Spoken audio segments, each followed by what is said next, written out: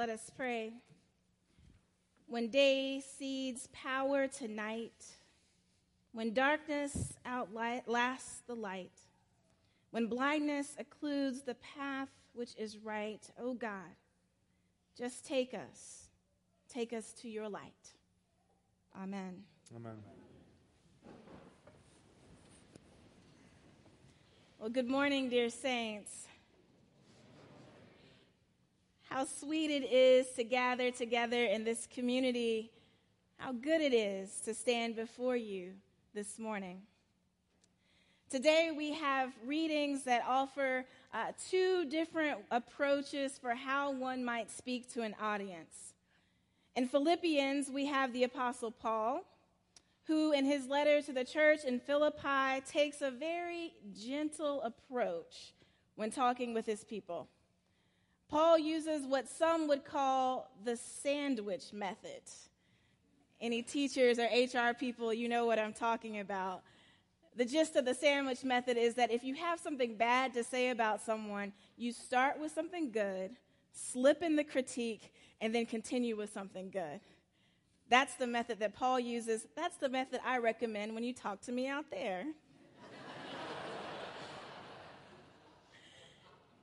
In Paul's opening salutation, he says to the people, I thank my God every time I remember you, and I have joy in every one of my prayers for you. In other words, Paul says to the people, y'all are good people. I like you, and I pray for you with great fondness and joy in my heart. And then he slips in the critique. He writes, I am confident that the one who began a good work among you will bring it to completion.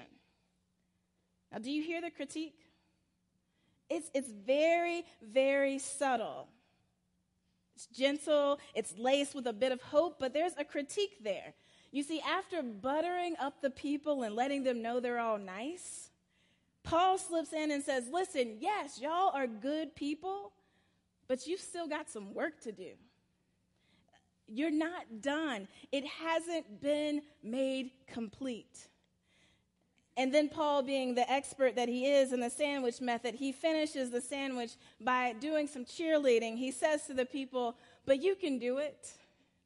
I'm sure of it. You just need a little more love, a little more understanding, a little more insight, but with God's help, the work can be done. So here we have, on one hand, the gentle but prodding critique of Paul. And then on the other hand, we have John the Baptist in our gospel reading. And let's just say that John's approach is lacking in subtlety. You see, John doesn't bother with writing some nice little letter to his people. He ignores any proper salutations. And instead, John just stands on the banks of the River Jordan and he gives it to the people straight. He is bold, direct, and clear. The message is simple. Listen, people, we have sinned and we must repent. We have sinned and we must do better. We have sinned, so we must seek forgiveness. That is his message. Over and over, he proclaims loud and clear, repent, be forgiven, make things right. Nothing subtle about that. So, dear friends, today you have two choices. You can pick your messenger. If you need a more tender Pauline approach, then I can go with that. And I say to you on this day, remember that you are indeed good people, made in the image of God and holy. But beloved, there is still work to do. We're not finished. And with God's help, we can do that work together. But for those of you who need clear directives, for those of you who just appreciate the bold audacity of John, I say this: repent Repent, forgive and accept forgiveness, love and receive love. Repent and help turn this world around. Wake up, get up, dear friends. There's work to do. There's real work to do. You see, dear saints, whether you pick John or Paul, the message that is posted on the path that marks the way of Christ, it reads the same. The sign reads, caution, work in progress. Work in progress. My friends, the truth is that we are all a work in progress. Each and every one of us, we all have work that we must do. We have interpersonal work to do, work with one another in terms of our relationships with each other. Because quite frankly, it takes a lifetime to figure out how to love our neighbor as much as God loves us. We are a work in progress. Each one of us, we have internal work to do, work inside of ourselves, because it takes work to learn to forgive oneself. It takes work to learn how to trust oneself, and it takes real work to recognize the beloved that lives deep inside each one of us. And my friends, this world is a work in progress. It is not yet complete.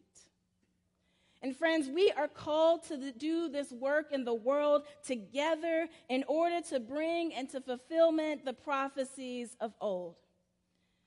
John the Baptist calls us.